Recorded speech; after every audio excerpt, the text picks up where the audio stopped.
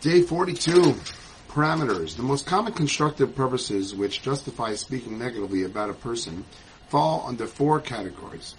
1. To help the person about whom one is speaking, to discuss a person's faults with someone else in order to help the person improve. 2.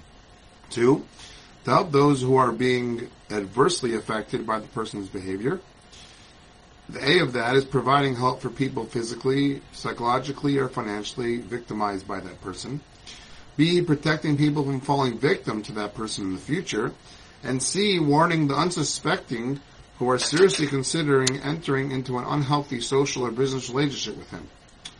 The third one is to help out and help put an end to a dispute in which the person is involved and which threatens to divide the community.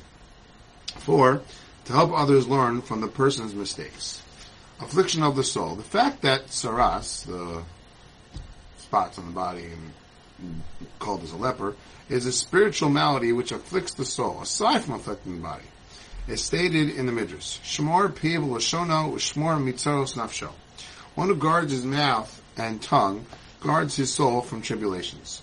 Mitzaros nafsho, his soul from tribulations, can be read homiletically, mitzras nafsho. One who guards his mouth and tongue guards his soul from tzaras. Thus, one who is in the habit of speaking lashon hara should bemoan the state of his soul. Though Hashem has mercy on him and does not reveal his disgrace in this world, such will not be the case in the world to come. There the shame of his malady will be revealed to all. Alone will he sit above, outside the camp of Israel, unless he repented properly before departing this world.